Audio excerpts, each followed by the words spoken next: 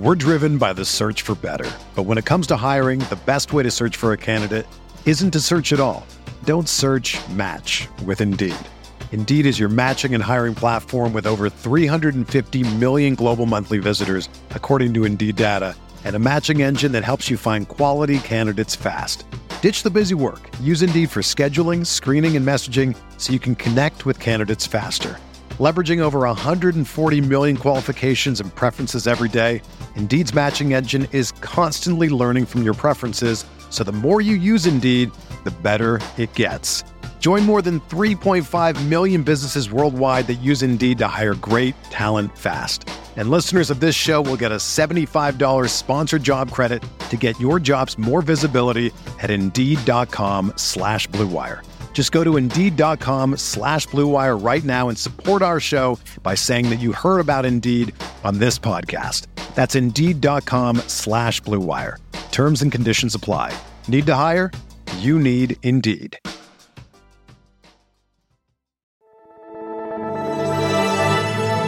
Blue Wire. First pick in the 1991 NBA Draft, the Charlotte Hornets select Larry Johnson from University. I'm not supposed to be here, man. A lot of people from where I'm from, don't make it.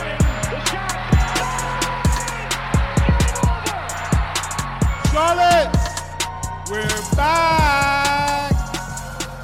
Good morning, Hornets fans. This is Richie, and we are live for another buzz-in here on Twitter Spaces. It's early. We already have a couple people here. We are going to do a 22-23 season preview. Lee is in Amsterdam. I'll be joined by Spencer and Brian today. Spencer's joining us from his bathroom. So if you hear an echo or if you hear him washing his hands, that is him. So Spencer, long time no speak. How's everything going? Yeah, it's great. Great to be with you guys. Lots been going on. Sometimes life just gets a little busy and overwhelming. It feels like I've been in that place for about 2 months, but mostly good things. I am joining from my bathroom. Props to Brian. So this is rather fitting to what we're probably going to be talking about for the next 82 games or so. So yeah, I'll leave that metaphor up to your own minds out there. But all is well, and happy to be talking Hornets a little bit here. Yeah. Hopefully by the time, we're recording like a random check-in pod in November, we won't be doing it from like a dumpster that's on fire. Let's as long as I'm not recording the next time from the actual toilet, if we can keep it to the bathroom commons, then that's okay. Perfect. All right, let's dive into this episode. After somewhat of an eventful offseason or uneventful offseason, you can kind of look at it at the same time, both ways. We are going to preview the season for the Charlotte Hornets, and I wanted to start off on, I don't know if you can call it a positive end, but just kind of looking at it from a neutral point of view or some positivity, and I would like to discuss Steve Clifford, and let's try to paint the picture of what the Hornets could look like under Clifford this year. We've seen him before. Even if it doesn't equate to wins and losses in terms of bumping that up, because I don't think anyone is predicting that, how is this team potentially going to maybe look less frustrating in certain areas of the court? Because there is some things that Clifford does bring stylistically and just kind of with his preaching of what he likes to do on the basketball court. So I do think there are some things that I would want change from Clifford's first go-around. When he was in Charlotte, I felt like he had pretty rigid rotations. He had a tendency for his teams to overhelp on defense. And, those weren't the only issues by any means, but those are the two things that kind of stood out to me when he was here his first go around. And I would hope that he has evolved as a coach to where he can think more on the fly in terms of tinkering with in-game substitution patterns and stuff like that, play the hot hand. That's something that I felt like Borrego did a relatively good job of. Having said that, I think the one area which Clifford is going to make his imprint on the team is on the defensive end of the court. And I know there's always a debate. We've had it here on the podcast before about personnel versus coaching when it comes to evaluating the defense and how hard it is sometimes to know whether it's the personnel versus what's being taught.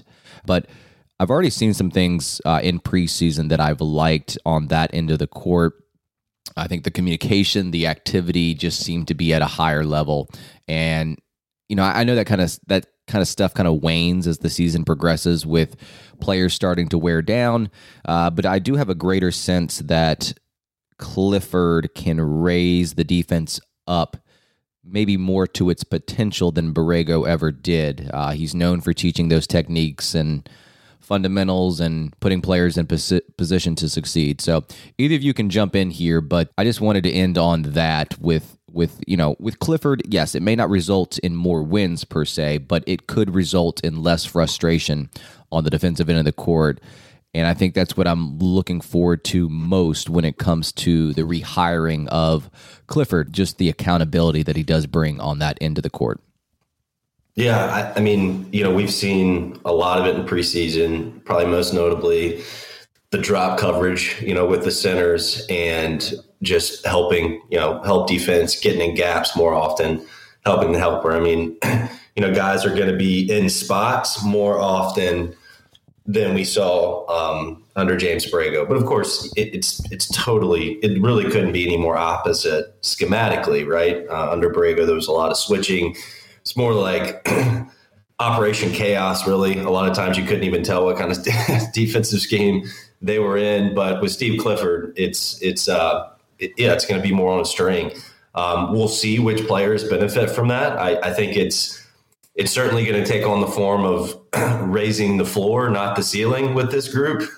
But, you can also see where a guy like Jalen McDaniels, certainly we've seen Nick Richards really, I think, look great in drop coverage in some instances in preseason.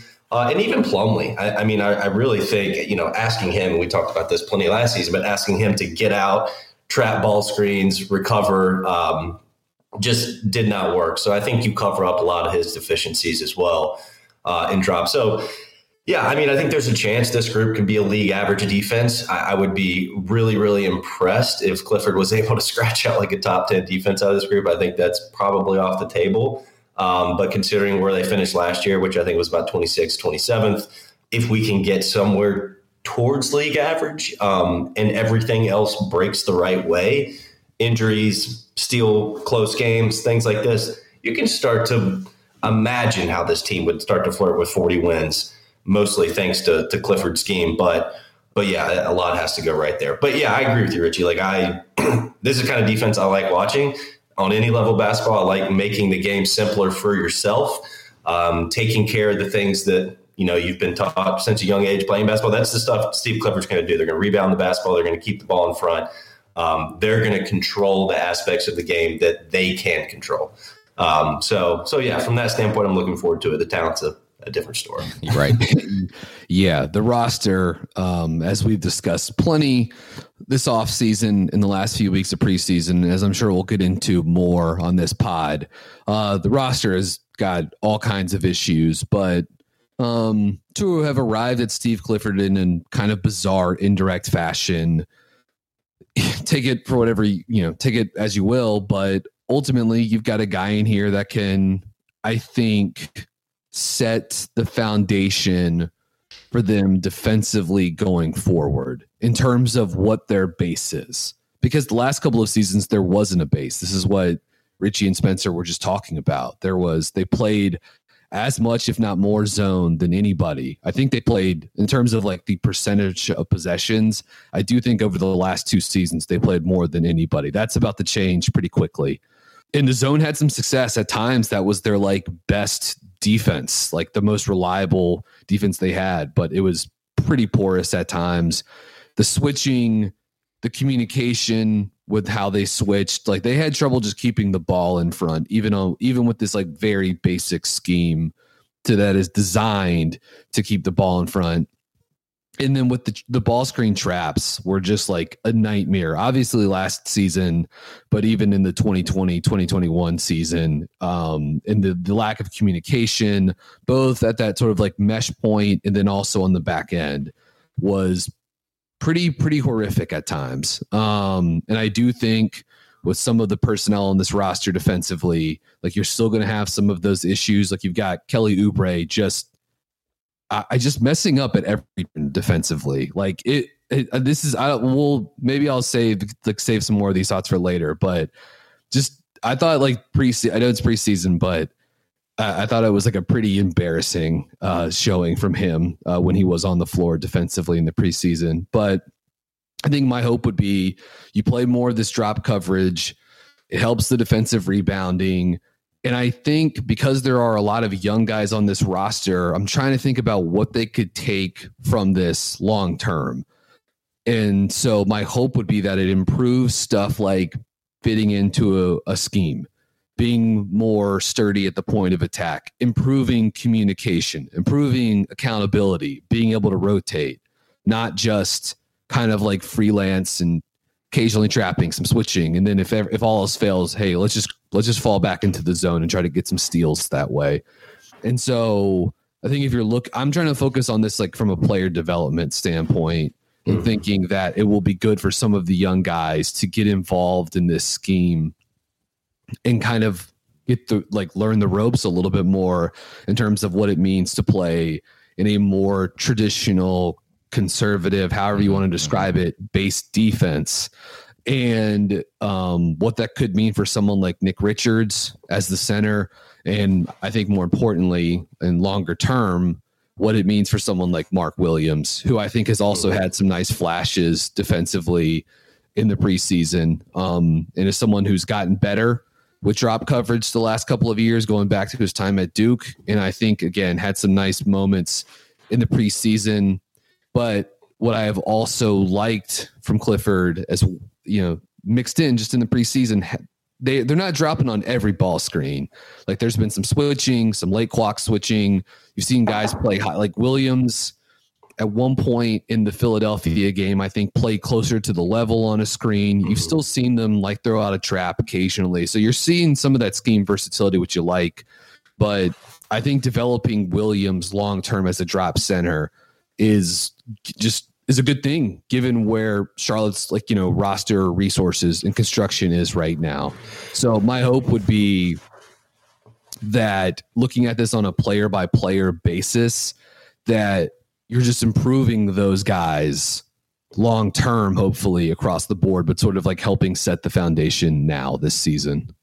Two other small schematic or really attention to detail things that we've seen a lot too. I think ball screen defense developing from the guards is something we're going to see a lot of, like Bouknight and LaMelo. Two things specifically: keeping the ball on the sideline more often, so you're getting really getting the court into thirds. If that middle ball screen comes, you've seen the guards quickly force it back, force it down the sideline. We would see that some from Borrego, the team. I mean, that's pretty common defense to ice it or whatever you want to call it, but.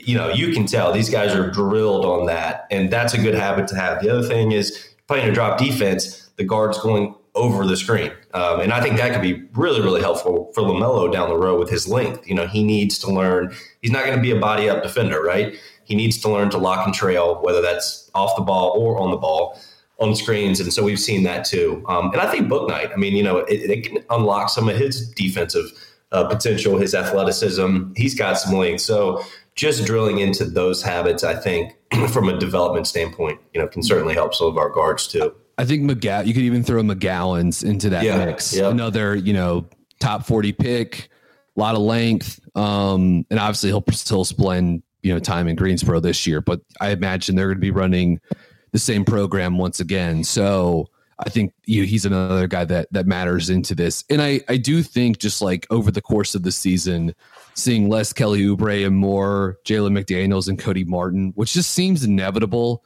I know they're going to be starved for scoring, so maybe you're going to feel the need to play Oubre a little bit more. But playing those guys more than Oubre is just going to improve your defense on the wing too. Yeah. Like by virtue of maybe not having like elite defensive personnel, but certainly having pretty good defensive personnel compared to really, truly awful wing defense. You guys both mentioned this, and my only other thought with Clifford, or I guess question thought, I have is with the defensive rebounding and how that will hold up. I want to say when he was with Charlotte, 5 years ago or whatever, the team was consistently top 2, top 3 in defensive rebounding. In the seasons with Borrego, it was the opposite, like bottom 2, bottom 3. I think that's obviously a big gap to kind of close there.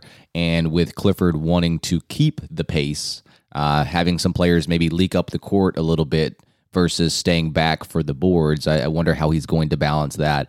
I don't know if that's a thought that's crossed your guys' mind in terms of something to watch this season, and whether or not Clifford is going to stress grabbing the defensive rebounds to a point to where it could affect the pace.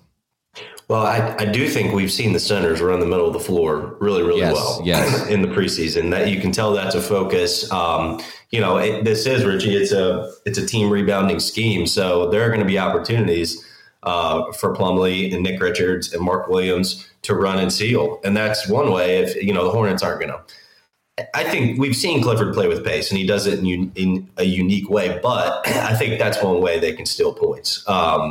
And I've been really impressed with Richards there. I mean, he is a big body. He can get physical. He's become really good, proficient at running, sealing, and then playing under control. Richie, I think you've talked about this. He's not going to take it off the rim and punch it. He needs to catch it with two hands, chin it, be under control, and go back up. He's that kind of guy. So I've been impressed. And the other thing, I clipped this and put it on Twitter the other day, but Bouknight, when he gets the opportunity to be in the open floor, just hitting up. He did it, I think it was in the Philly game the other night. He got it about half court, no defender within eye shot. He could have over dribbled that ball, but he got off of it really, really quickly. And that's just something real simple. But there's a lot of players on this team that have tendencies to over dribble, especially guards and wings. So I think just the more often, just hit up the floor and get it back. That's another way that Charlotte, I think, can create some easy points. So it's not your, under 10 seconds Phoenix Suns kind of pace, but Clifford will find creative ways to get easy points. Yeah, in the preseason, Charlotte, 73% defensive rebound rate. This is not a bad number, but obviously preseason, lots of noise, lots of guys sitting, not playing, small sample, all of that kind of stuff. Charlotte's defense in the preseason, 111.5 points per 100 possessions. So hopefully that's not an indicator of things to come, but who we'll see. The other thing I would say about like the center rotation in Clifford in the rebounding component was, Richie, I've talked about this a couple of times, but no PJ Washington at 5 in preseason. And I know PJ sat at least one preseason game, but there was, a center on the court at all times. Mm-hmm. And a 5-game sample, it's just preseason. They're missing, a big small ball piece from the roster the last couple of years. And one of the guys that sort of like helped unlock PJ at 5. So there's a lot of reasons to go into this, but I do think it is worth monitoring how much PJ does play at 5 this season. It's been a big part of his game and his role the last couple of years. And right now it's hard to see him getting a ton of minutes there simply because like it looks like they're going to want to play 3 centers right now. Right.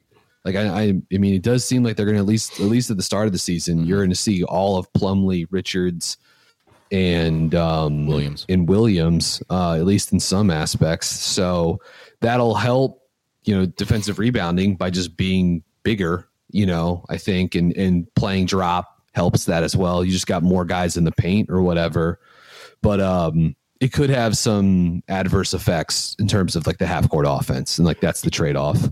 You guys talked about it in the last episode a little bit. I agree, Richie. I think that they'll get to it. And I think, like the NBA is going to force them to get to it, right? Because they're just going to get late game situations and teams are going to go small. Like they're not going to be able to play Plumlee and Richards in some of these situations. But I think we're going to see it a lot less, to Brian's point. I think that's obvious. But, at the same time, I mean, the bigger picture is Mark Williams and his development. And for that matter, Nick Richards. I mean, he's on last year of his contract. We'll see. I'm looking at that a lot differently than I was before preseason. So having those guys on the court as much as humanly possible and really finding out in Richard's situation, specifically what we have is the priority. We're driven by the search for better. But when it comes to hiring, the best way to search for a candidate isn't to search at all. Don't search, match with Indeed.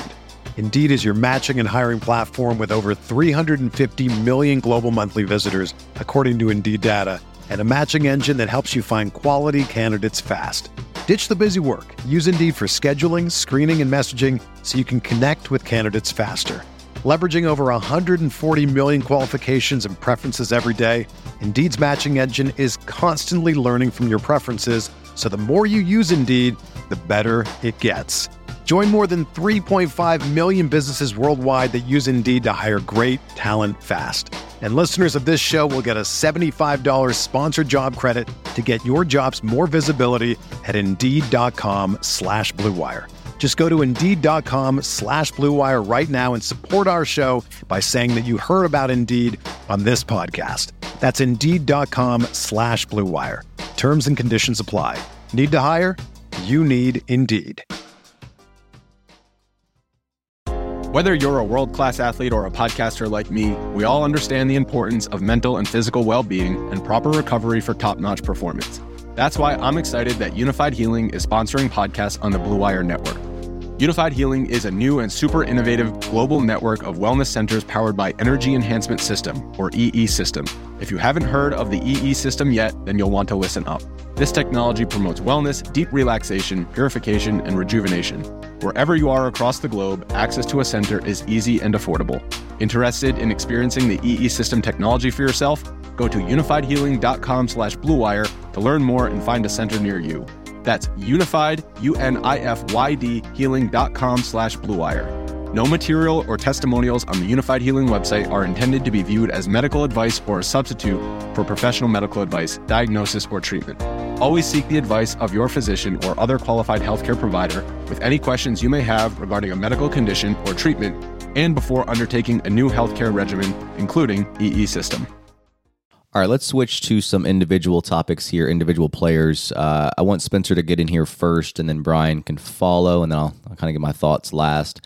This could be a consensus question, but based, on the summer, since, May or June onwards, to preseason play, which player's outlook, which player's stock has improved, in your view, the most since last season ended until now? So, Spencer, jump in here. I think it's Nick Richards. I think Clifford talked about it before preseason started, that he'd been very impressed with him in camp, and we've seen that kind of bear out on tape so far. He looks like a really competent rotational NBA center to me right now. If not the high end of his potential, could be a league average starter. I'm not sure. That's probably aggressive, but he has looked dominant defensively at times. And, I certainly think that this drop scheme, as we mentioned earlier, is more well suited to his style. But I think you just watch the way he battled with Joel Embiid the other night, and he did get shoved around. Joel Embiid's going to shove everyone around, but he was able to body up with him a lot.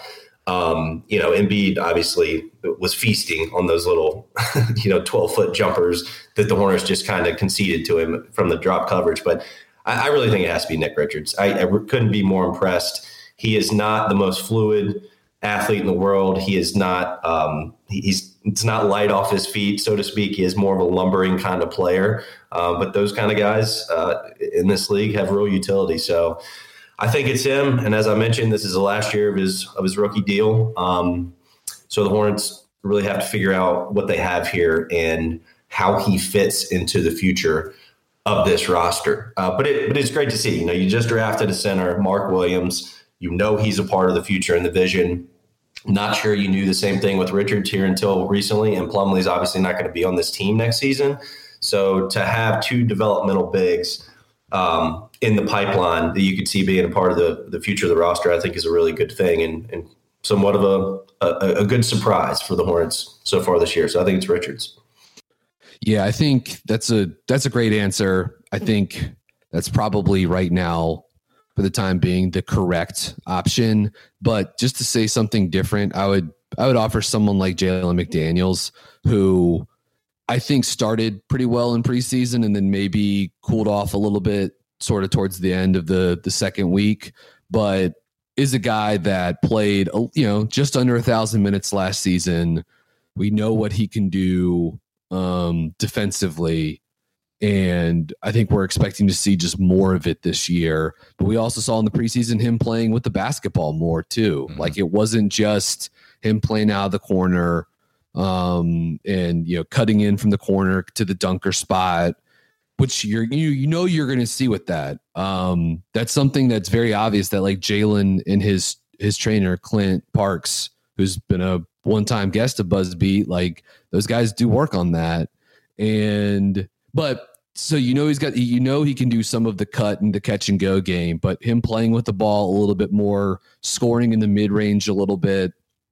And then I just thought he had a couple flashes of team defense, weak side rim protection or being in the right place at the right time as like the weak side help for pick and roll and getting deflections, getting steals, getting blocks, just sort of like filling the stat sheet that way. And I do think a lot of people, including us here, probably predicting him to have somewhat of a breakout season, just getting to play more and having a little bit more focus on him and having a bigger opportunity. And also perhaps being like, if they do try to get to some of these small ball lineups that we were just talking about, he ends up being like a linchpin probably in unlocking some of that. The one name that I do want to mention, and this will also have a lot to do with the health of his left ankle. And I know this was not like a great preseason for LaMelo Ball. And I know the expectations were already pretty high coming off an all-star appearance in his second season. But look, maybe this guy gets healthy. He gets on the court, real games start happening. He just comes out guns blazing, and so he ends up being the person that he's in line for sort of like the biggest growth, like whether it happens this season or not, we'll see. But I do think it's like, you can't have this kind of question about the Hornets without mentioning LaMelo, because he has the most upside of anybody on the roster. Yeah, correct. And real quick, we're going to find out a lot about LaMelo just as like a pick and roll ball handling engine this year, right? Because we're just going to see so much more of that than we saw under Borrego. So I'm excited and a little nervous because I don't like LaMelo's game isn't perfectly fit, I think, to be like a lethal pick and roll engine. But if he continues to shoot the ball, pretty well for his position, and we already knew what he can do as a passer, I'm excited to watch a lot of that. Turnovers are going to go up, usage is going to be out of the roof, but it's the time to find out if that is the kind of system he needs to exist in, to flourish. All right, my answer would have been Nick Richards for this question as well, so I won't spend too much time, and I'm sure it would have been a consensus here, but Brian was just trying to be a little bit different there to kind of switch things up. But yeah, just after the first couple of preseason games, I actually didn't really buy into the hype that Clifford was preaching over the summer, but the more he played, the more I liked. But let's flip it over to the opposite end here. Which player, since the last game of the season until now, in your views, stock has decreased the most? And I actually debated between a couple, and we might actually have a different answer here. I debated between two young players and Kelly Oubre. Kai Jones, Bouknight, and Kelly Oubre were the three guys that I'm like, okay, they haven't shown me enough this offseason to kind of raise the expectations. And I actually don't have that crazy high hopes for Bouknight to begin with because he just doesn't seem like a Clifford-esque player, and his play in preseason, on the whole has been pretty rough, not creating any kind of advantages with his dribble. He's not really being used correctly, all that type of stuff. But to be honest with you, like, just from my personal point of view, I don't think his stock has gone down too terribly much because I didn't have him too terribly high to begin with. And as much as Kelly Oubre frustrates me on the defensive end and the up and down nature of his game, I'm actually probably starting to sell some stock on Kai Jones. Like, I know he's young and I know he doesn't have a lot of experience in terms of basketball. Like he just started playing 5-6 years ago, but his shot to me is broken. Like it just doesn't look like it's going in. His form just does not look pretty at all. I think he's currently limited in what he can do and how he can be utilized and who he can be paired with. And maybe going into the season, there wasn't the expectation that he was going to play with the Hornets all that much. And I do love the flashes of defensive impact, but I just wonder how long it'll take him to develop to the point to where he's going to be in your top 8, top 9 rotation. And maybe that never happens because right now I just don't see it that way. And I'm pretty sure Clifford doesn't see it that way either. So to me, like Kai Jones, James Bouknight, Kelly Oubre, those 3 were the ones that really haven't raised their stock the much. But Kai Jones, to me, I feel like I have less hope, I guess, with versus the other 2, I guess. Yeah, Kai Jones is a good one, Richie. I don't think I'd given that as much thought, but I do have a few thoughts on your comments. I think it's James Bouknight here. You guys did a really good job talking about him a few episodes ago, I think, and Brian, couldn't agree more. Just like, what are we doing here? How are we helping this guy? How are we helping him develop? I mean, that was kind of what I was trying to get to earlier. I was just so happy to see Bouknight hit up the other night because, as you were talking about, we got to put him in advantageous situations. I mean, he's at the point of his development where he has to help himself out, number one, while he's on the floor, and the team has to help him out schematically. But he looks a little broken mentally to me, and that can change quickly. Confidence is a very volatile thing.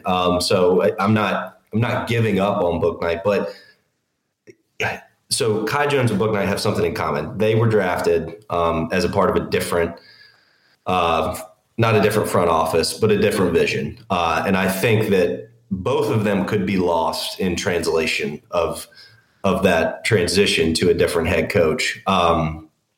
With Bouknight, it does remind me a lot of the Malik Monk thing where, we're like, wow, he's a great gunner coming off the bench. He can have some ball handling duties, but he's a young guard in the NBA. So you can't just throw these guys the basketball and say, all right, go run 20 pick and rolls off the bench tonight. And so I think Bouknight's going through that. So we'll see. I hope there is a plan for him minutes wise and how they make him a more efficient offensive option for this team because they're going to need it if they want to get to 100 points a night.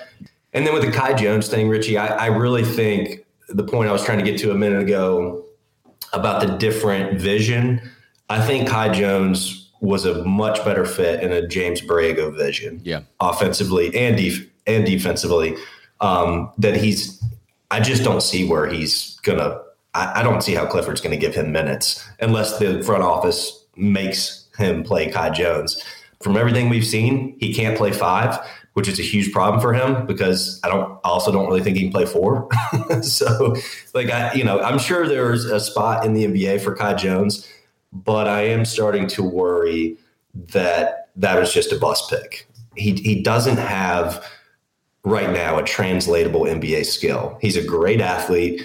I mean, a phenomenal athlete for 6'11". Like that's, we don't have to discuss that, but he's got very little skill. He's got very little control. He's got very little IQ.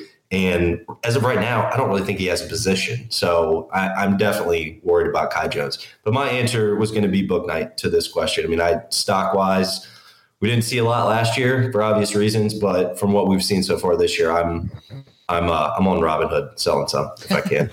Yeah, it was unfortunate that Book couldn't play in Summer League. I mean, maybe that doesn't matter all that much, but that would have been another half dozen games or so of pretty valuable, information collection on him as a player or just development perhaps for him as well. But I mean, this is one where I think you guys laid out all the obvious answers to it. I suppose there's a chance Gordon Hayward deserves some sort of consideration for this, but it does sort of feel like national views on him were already pretty low-ish. It's sort of like tough to say. But did not help himself with that haircut. I mean, I will say that. Like, you can't just throw strays at yourself. Don't do drive-bys on yourself. Just Yeah. You make too much money to have a haircut like that. Like me when I was 15 years old. But yeah, just like the Kai Jones stuff, it's because I've talked a lot about Book this preseason, in this past off season, but there's so many scalability concerns with Kai Jones because he just doesn't have a home defensively right now. Whether he's playing the 4 or the 5, what's the coverage for him when he's guarding a ball screen? What's the coverage? What is it? Like, it's probably switch. In Greensboro last year, they used him to like dropping, but being up a little higher up.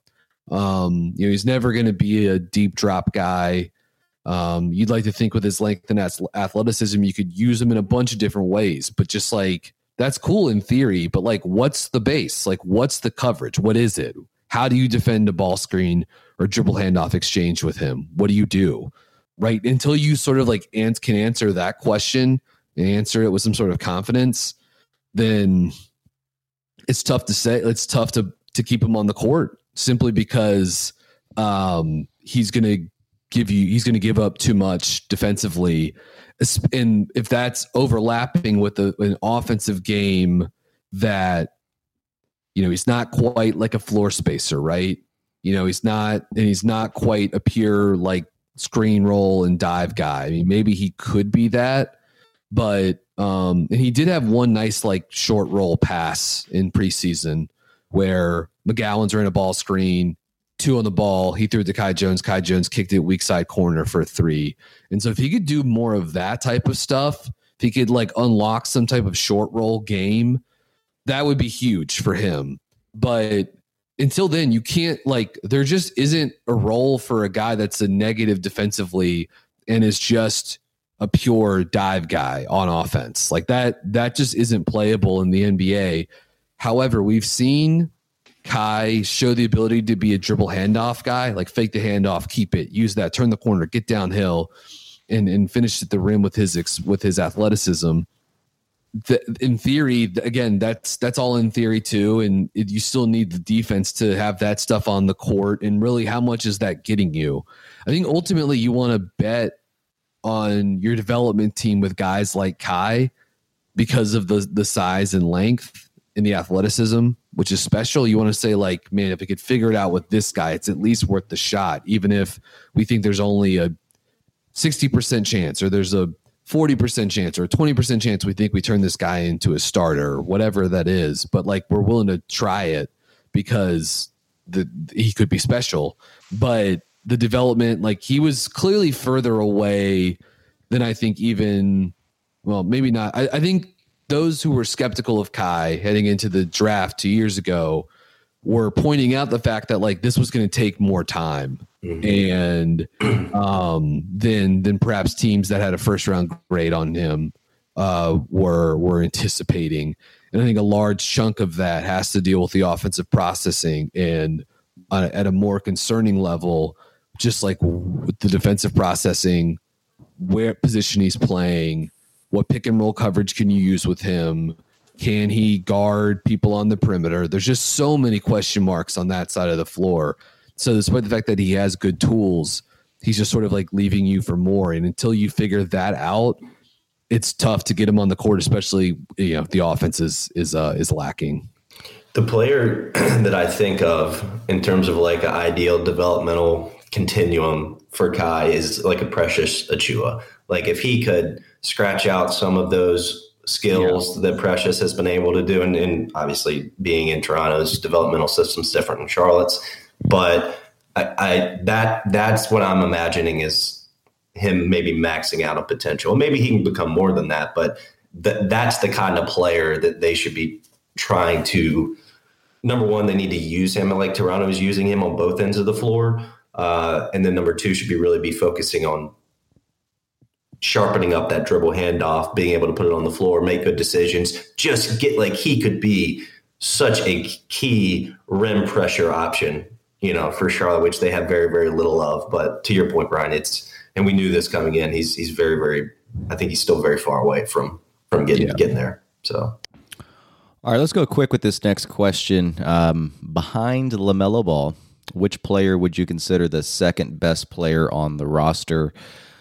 Considering everything that happened this summer, there seems to be a vacancy there. I think I debated between two players, but maybe there's a third that you can maybe convince me on.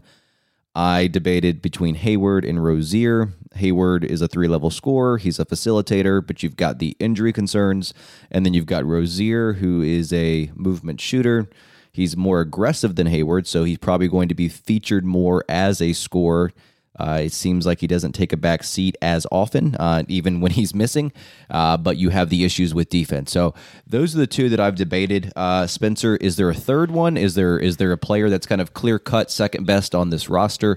I know it feels weird debating this, but it's kind of an issue when you really don't know who the second best player is.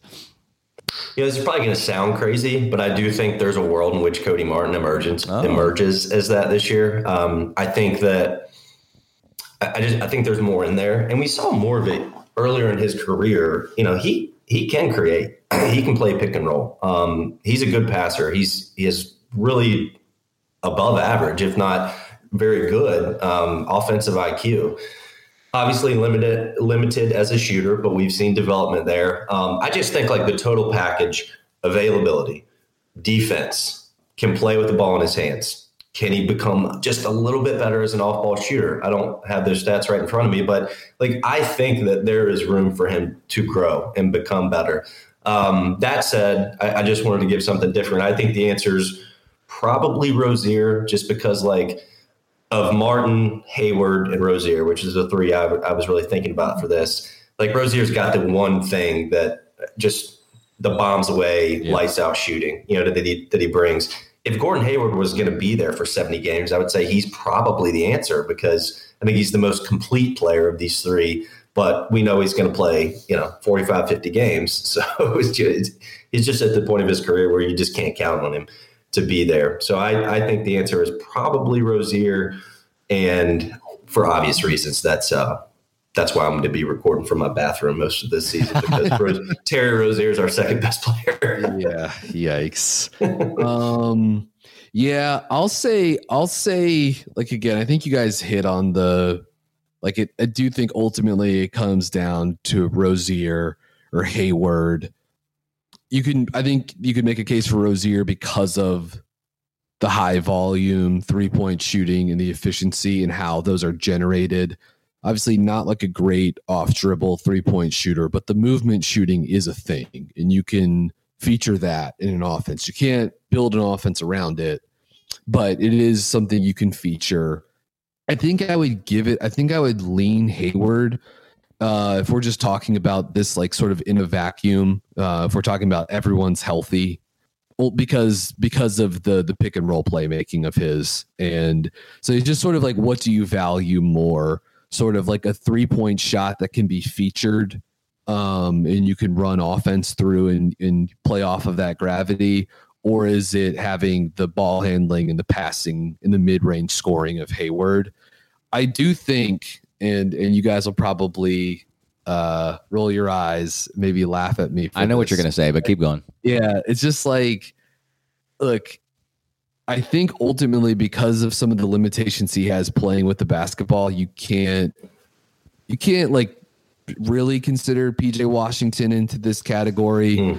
But by some of the advanced numbers, if you're going off dunks and threes, if you're looking at EPM, PJ checks out as one of the more valuable players on Charlotte's roster, and 59% true shooting last year. Bombs away 3-point shooter, another one of those guys that is going to get it up from deep, and shot the ball very well from above the break last season. Was one of the better pick and pop shooters. And Brian, I have a question for you, because I'm interested. I think this is a good conversation. How much of the advanced analytics do you think are tied to him playing center? And considering that, would you kind of project that some of those advanced numbers are going to probably level out this year because we'll see so much less of him there? I think so. I think, yes, to answer your question. And I even think some of the pick and pop shooting is him getting to play small ball five, and getting to pop against, when teams put two on the ball or drop coverage, and he's able to just slip out or screen out and get open catch and shoot looks, right? Like not shooting over a tight close or close out, or you're shooting over a weak side stunt as opposed to having someone right in your grill. And I do think it's going to be like up to PJ this year to see if what he can do when he gets smaller guys switched on to him, 25 feet from the basket. I think that's there's an opportunity for him there, and there have been flashes, but there's also been a lot of uncomfort with the ball in those situations, discomfort with the ball in those situations where you're sort of like you're looking for more. I think he can pass it. He's definitely like a ball mover for sure. And he can do some stuff on the short roll, like SIS, Sports Info Solutions, where I worked part-time for a little bit in 2021, had a number they put out like a month or so ago about advantages that are maintained by a player. And PJ was one of the best in the league at that. And I think that is something that I don't think has to necessarily be tied to him being defended by centers. That can definitely plays a role. Like context is important, but sometimes that's just making the extra pass, sometimes that's relocating and being in the right spot. I wonder where Oubre ranked in that stat. I'm sure one of the worst. Would have to be one of the absolute worst. But I think it speaks to I'm not making the case for PJ as a franchise cornerstone or anything like that. I just think him as high level role player, rotation player on a winning team is absolutely in the cards. And it's because it's the positional versatility, it's the 3-point shooting, and it's making good decisions with the basketball. And it's that he can give you some mid-range scoring, not and I'm talking about runners, I'm talking about post-ups in the short mid-range area, but he can give you a little bit of that. But look, he's a guy that can block some shots. He can give you some rim protection. He's shown the ability to switch out and guard a variety of position types, from Trae Young to Giannis. He guarded all of those dudes last year. He's even spent time, unfortunately for him, on Joel Embiid. So just during his career. Now that was sort of out of necessity, but there aren't too many other guys on the roster that can do that shoot threes at that level, can protect the rim, make good decisions with the basketball in terms of secondary passing, and can also give you some versatility in terms of how many different player types they can guard. So I'm not saying it's PJ because of the sort of the inability to get his own shot, or the inability to really shoot off of movement like Rozier. Obviously PJ can shoot off pops and slips, but it's not like you're running him off down screens or any floppy action stationary, or any of that type of stuff. Yeah. So anyways, I would say Hayward, but I think you could make a case for Rozier, and I just want to make a small half-hearted case for PJ and just sort of highlight some of the things he does well that are valuable. Well, I mean, I don't think it's crazy at all. And a huge developmental year could be in store for him. He's going to get opportunities in different ways, but his utility as a small ball 5 and his passing ability, the pick and pop shooting, ability to put the ball on the floor, we've seen it in that scheme. But who's to say he can't, to Brian's point, continue to create these advantages, and it doesn't benefit him that there's somebody in the dunker spot more often, right? He's a good passer, and he's a pretty good passer in tight spaces that we've seen. So now he's not having to spray it out to the corner or spray it back to the top. There are some other options for him as a passer. So I think it could benefit him in some ways, but I'm curious. I knew Brian was going to bring up PJ in the conversation, and it was actually the third person I actually was thinking of was PJ. I did not think about Cody in that way, but I think you could make the case just overall impact and factoring in health and stuff like that. That could be the case. I think in a vacuum, the answer to this question is Hayward. If you were to kind of ask me when you consider all those factors, I might say Rozier, but still at that point, I don't feel too confident about that answer. But before we go to some listener over-unders, which were pretty cool, which we're going to get to at the end of this, I want to bring up one more topic about the direction of this current team and how quickly that can change within the season. I think, And I've probably felt the strongest about this versus any season prior. And maybe it's because of the draft class. But I think this team needs to be actively tanking. I think that this team is just not good enough to be, obviously, in a playoff position. But I also think this team is just a little bit too good to be in the conversation with the Thunder, the Spurs, and the Jazz and the Rockets as is. I just think that, even considering the health of Hayward, he might only play 50 games. But Rozier and PJ and Cody Martin, a healthy LaMelo, like this team just truly can't be that bad. So with that in mind, I think that the team needs to act quick. If, let's say, they're 5-16, after the first couple of months, they're just not going to reach that, top 6 spot, which I would feel comfortable. Like if this team was a top 6 team, I know that's not like the best place to be, but when they're targeted for that 9, 10, 11, 12 range in the East, that's just not relevant enough in the East. But by the same token, like I said, they're just not bad enough to be 14th or 15th. So I'm not asking them to trade all the players, get off Hayward, Rozier, and Plumlee and Oubre, but those are the 4 that I would look at first. The only question that I have, and the biggest mystery to me, is will the front office actually do that? Like, will they react in that way? Are they already starting to think about this stuff? And how much of a challenge it's going to be with this season with the roster that it currently stands, because they're not making it to the playoffs with the roster as is. So you might as well start looking at other avenues to make this team competitive in the future. So, and that's the thing too with Clifford, like he was brought on supposedly to win because, Borrego, improved the team, but I could just see this organization going in so many different directions here, depending on how they start. But out of all the years, I feel the strongest that they need to be actively working in the opposite direction. So before we get to the over-unders, Spencer, Brian, what do you think the direction of this team is going to be? And then 2, do you actually think the front office would react in a way that you would want them to if they started, 5-15? Well, so yeah, I think I'm in like wait and see mode, because I actually do think, obviously we know Michael Jordan wants to win. He wants to play in, he wants the 8 seed more than anyone on planet Earth, right? To get that extra few million in revenue. But he has tanked before. People will forget that, but they have broken it completely down, and they missed they barely missed on Anthony Davis. So, which is maybe part of the reason that he's like, all right, well, it's still a coin flip, even if you do this. Now, it's well documented that it's not as much of a coin flip with the way that this draft appears to be stacked up.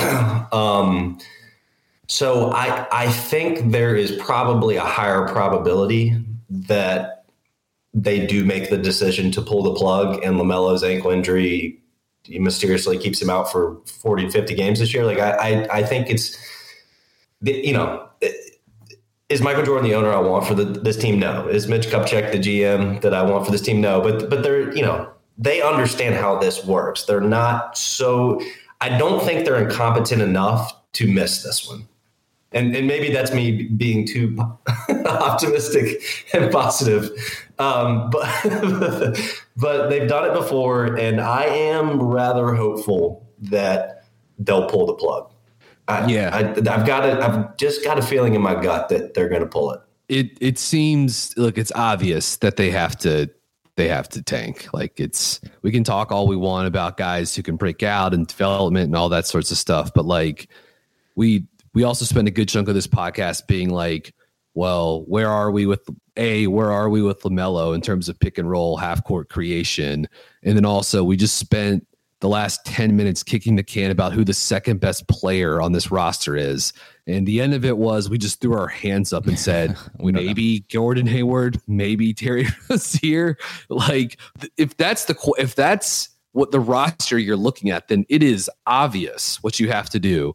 And Lee and I talked about this pretty extensively on the Wembanyama pod that we put out last weekend, or we recorded last weekend. It went out this past week. I think the hope would be that, and it shouldn't have come to this, but just like what happened in Vegas, the way Wembanyama played, the way Scoot played before he got hurt, that if that changed, maybe that changed some minds. That was what some of the reporting around the league was. So maybe the Hornets how could the Hornets not be one of those teams other than just the sort of like desire they've had to get the 8th seed in years past. The other thing I would say, and I brought this up with Lee, is like, yes, the extra gate revenue that you get from hosting 2 playoff games when Giannis comes in and the Bucks just destroy you, or Jason Tatum and the Celtics come in and just blast you into another dimension. Like, yes, that's extra money. That's a lot of extra money, but it is a fraction of how a player like Scoot or Victor Wembanyama could raise the overall value of the franchise, which is in the hundreds of millions, if not billions of dollars. And so the hope would be that you could pitch it to ownership as, this is going to suck for a year, and there's not going to be a guarantee that we get one of these guys, but there is a $1 billion lottery ticket floating out there. If we really go for it, then, and we think of this as like a 3-player draft, including Amen Thompson, then like we've got an X% chance of getting one of these guys and a 14% chance of getting Victor, and that's the thing you hang your hat on. And you say, even though a multi-year rebuild would be better, like long term, but the way I think you would sell it to ownership is, in less than a year from now, we're not doing this still if we get one of these guys. And here's all the numbers we have in terms of how they raise the value of the franchise. So my hope would be that they gun for it. I also think a saving grace for them might just be like, even at full health, I don't think this is just not a good team. 2 quick follow-up thoughts to that. Number one, it should be obviously in Michael Jordan's interest to raise the valuation of this franchise, which is one of the lowest in the league. And it should also be in the league's interest to raise the valuation of this franchise. So maybe there's some backwoods chicanery that can go on and number 2 is, and people, I mean, everyone's probably thought of this. LaMelo's ankle is going to be fine. I think they dodged a bullet here, hoping for him to get back to health as soon as possible. This could be a blessing in disguise for Charlotte, though. Like, if they stumble out 1-7, 1-8, yeah, like, the decision's made. There is no decision to be made then, right? Like, his ankle injury made it for you. So it could help his future and projection in Charlotte as a player, and it could certainly help the teams if he misses extended time this year. All right, let's end on some rapid fire over-unders. I asked for some listeners just to come up with some random arbitrary over-unders specific to players, specific to this team. Don't give too much thought on this, but we're going to end with this. All right, the first one comes from Carter Bond on Twitter. Gordon Hayward games played over-under 41.5. And that's actually a lower bar than maybe he has played here. Brian's laughing. He actually played 44 and 49 games the past couple seasons. So that's on the low end, but it's not, I guess, unreasonable to say 41.5. I actually think he gets closer to 45, 46, 47. So I will take the over, and there will be some load management kind of mixed in here. So, but I'll still say the over here. Yeah, I'll say the over as well, but not by much, like within 10, but I will take the over. I'll take the over too, but if you bet on this, you need to check yourself into Gamblers Anonymous. All right. Next over under from Jake G. PJ Washington over under 16.5 points per game. I think, PJ may be due for a bump in minutes and maybe as a result, a bump in points per game. But 16.5 seems like a lot just for the type of player that he is. I can see maybe him finishing closer to 13 or 14 points per game, which to me would still be a modest jump. So I'll take the under here. I don't think he reaches 16.5. Yeah, this is a good one, though. I like this. I'm going to think about this one a little bit longer after this pod of how he would get to that. I mean, there's certainly ways, but I'm going to go a slight under here, too. Obviously pulling for the over. I like this one. Yeah, I will say under, but there's definitely like a roadmap to it because more playing time, more usage that will just turn into more 3-point attempts, right? Like that seems like the pathway for a lot of that. Maybe hopefully more free throws too. this guy is, for a career, 12 points per game and under 30 minutes per game on 45% effective shooting. For his career, 52% on twos, 37.5 on threes. So like but I don't, 16.5 is a lot. So I'll say under, but yeah, the guy's like career scoring and shooting numbers are pretty impressive, actually. All right, next one from long-suffering fan. I don't know if he's a long-suffering fan of the Hornets, the Panthers. I can't tell by the icon here. All the above. Is that a Lions? I can't even, like 0-16. Okay, anyway. Over-under here is Kai Jones. Yes, it's a Lions 0-16 paper bag with a crying face on it. Kai Jones, DNP CD, over-under 35. Now, this might be semantics here, but if Kai Jones never dresses, like if he's just like not dressed, does that even count as a DNP CD, Spencer? I don't think so. Yeah. Because I guess he would be considered not active. Not active. Game, so yeah. You could be arguing semantics here, because if that's the case, Spencer, then I would definitely take the under, because I just don't think he's going to be active enough to get the DNP CD. But if the question is, does he miss out on 35 games in Charlotte, whether that's due to injury or G League assignment, yeah, I'll take the over. I think that's probably where my head's at here. Yeah, I mean, I hope that the under is the answer here. I think we've pretty much covered it in this episode. If it is the over, that's just like a gross miscommunication from front office to coaching staff. But yeah, I mean, this is the kind of player that Steve Clifford would be like, yeah, I don't want to play this guy. I don't need this guy. So I really hope it's the under, and it should be, but I don't feel good about it. He's so far down the center rotation. It's great. There's just no roadmap to him getting like real minutes, save for Charlotte is in blow it up mode down the stretch. Plumlee is off the roster. Either he's a buyout guy or they trade him, and also like someone gets hurt. Like short of that, man, it's tough to find reliable minutes for him. So yeah, I'm with you guys on this one. All right, next one. Good follow on Twitter, handles_Messiah. Greg asked, this is a good one. I thought about this one. McDaniels starts under over 25. I remember on a previous pod, there was a question about a bench player that has the best chance to start, and I had mentioned Jalen Daniels. Just love, his plug-and-play nature more than anything. He can be versatile in who he can guard. He can be versatile in what position he can play.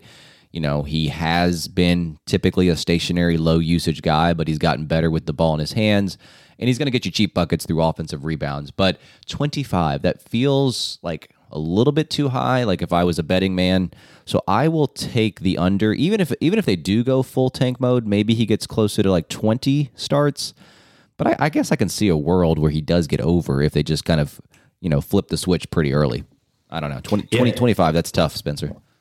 Yeah, I'm gonna. Well, you should get pretty good odds on the over here. I'm gonna take the over, and a few thoughts. Number one, shout out Greg, ex Queen City Hoops contributor. Hope you're well. Thanks for the question. And then two, what if Steve Clifford's just like, Kelly Oubre, that's true, go sit down there. Just like stay there. We're good. Like you're just salary at this point. You're not even like we're not worried about rehabbing your value. There's no value. So yeah, and then McDaniels just gobbles up all those minutes and potentially starts when one of the wings gets hurt, right? So I'm going to lean slight over here. Yeah, I'm with you. I'm going to go over as well. I just think he's going to usurp Oubre in the pecking order quickly. I hope it has happened already. I don't think it has quite yet. But yeah, it's just like if Hayward's not available or PJ's not available, he should be the guy that starts, And so if we think Hayward's going to miss this many games, then I'll go over for McDaniels in terms of starts. All right. One from the co-host, Which Carolina on Twitter. Lee asked, over under the amount of times Eric Collins says guts of a cat burglar, 8.5. I really have no desire to keep tally of this. So if either of you want to keep tally of that, go right ahead. But I'll go over. I think the better question is, which Hornets player do you think he references the most when he kind of talks about this phrase? Cody Martin, of course. That's what I would have thought, yeah. But yes, hard over, and I will keep track because I've already bet on this. So hard over. I think he's going to reach this before like Christmas, to be clear. I think Rozier is another guy that can get some consideration who gets the most of it, but Cody Martin is another one. They do it on different sides of the floor. Like for Cody, it'll be, him diving for a loose ball or defensive rebound. For Terry, it'll be taking some ridiculous shot as the shot clock drains down. Or who knows, maybe he'll use it at one point this season for Theo Maledon, who the Hornets brought in on a two-way deal yesterday, actually. So I wanted to squeeze that in there because I think that was kind of an interesting signing that the Hornets are going to, I guess they'll have McGowens and Maledon as their two-way guys this season. And I guess we don't have time to talk about it today, but we don't. I'm monitoring that. Very interesting second draft guy. He just turned 21. We know he can run a pick and roll. We know he can score, and I think he could also help guys like McGowens and maybe Kai and perhaps Mark Williams playing in Greensboro this season as like a professional NBA point guard. So I kind of like that signing. So maybe we'll get one of those. Actually, Eric Collins more likely to use like a French saying or pun of some kind from Maledon. But anyways, intrigued by that. I think they thought that they were going to use him to recruit Wemby, but they didn't realize it wasn't college. So tough. So last over under, this is from me. So here's the deal, 11.5 for the Eastern Conference. Do you think that they're going to finish 11 or higher or 12 or lower in the Eastern Conference? I will wait till the end to make my prediction. But Spencer, do you have a thought on this? Well, I need to correlate my positive nature about tanking from earlier. So I'm going to go lower, or I guess the under here. Same. Yeah, I will as well. I think they're going to see the writing on the wall if they haven't already. Or at least that's my hope. So I will say under. Meaning like, 12, 13, 14, 15? Is that what you're saying? Okay. Correct. Okay. Yeah. So who finishes down at that bottom? Magic? I think Pistons are competing. Maybe. Yeah, I think the Magic are going to be like have you seen any of the Magic in the preseason? They're going to be fun. They're not going to win a lot of games, but they might. I mean, like Banchero becomes an all-star. Wendell Carter Jr. might become an all-star too. Yeah, he's looked amazing, and Banchero, I mean, he looks incredible too. So, but yeah, I mean, I think the teams that are in contention for that would be like the Pacers, Washington, maybe Orlando. I mean, we'll see what happens, what they look like when Beal gets back. Orlando, the Pacers. Who knows with Chicago? I mean, but they've got they don't have Chicago has no reason really to bottom out though, right? So it's like they'll probably do whatever they can to just continue to go for it. But Richie, like to your question though, to your point, like you go down the East and you're like, who's Charlotte actually better than? I mean, Indiana, probably better than Indiana. Other than that, it's like, who are they better than? The answer maybe Orlando, maybe Detroit. I kind of don't think so. Yeah, I don't know. I like. It's funny to think of them trying to match up with like Orlando's front court right now. I think it would be pretty tough for them. But yeah, I say they finished 12th. Maybe you guys think they finished lower, but it's interesting. I actually looked at 538 this morning to see ninth. Had him ninth. I was like, am I looking at the right year? Like, is this correct? Like ninth?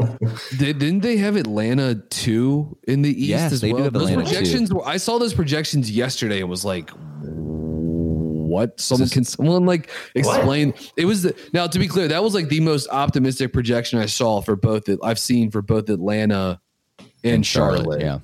So I'm not entirely sure what's getting baked into that cake, but those two jumped out to me as like surprises. Mm-hmm.